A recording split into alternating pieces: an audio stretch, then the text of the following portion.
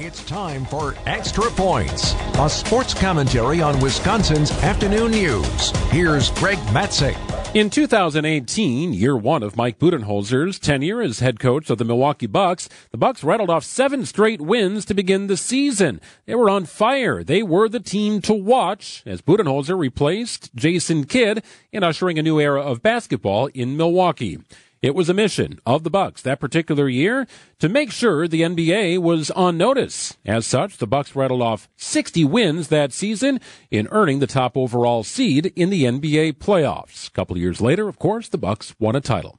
The Bucks are off to a bit of a slower start as the Adrian Griffin tenure begins and are also adjusting on the fly. The Bucks are 4-2. Their hallmark defense under Budenholzer, not exactly seeing that to this point, as the Bucks' point differential is actually -3 going into tonight's game against the Pistons. But in the NBA, it's all about how you finish versus how you start. The regular season is really, for contending teams, nothing more than an optimization lab for the postseason.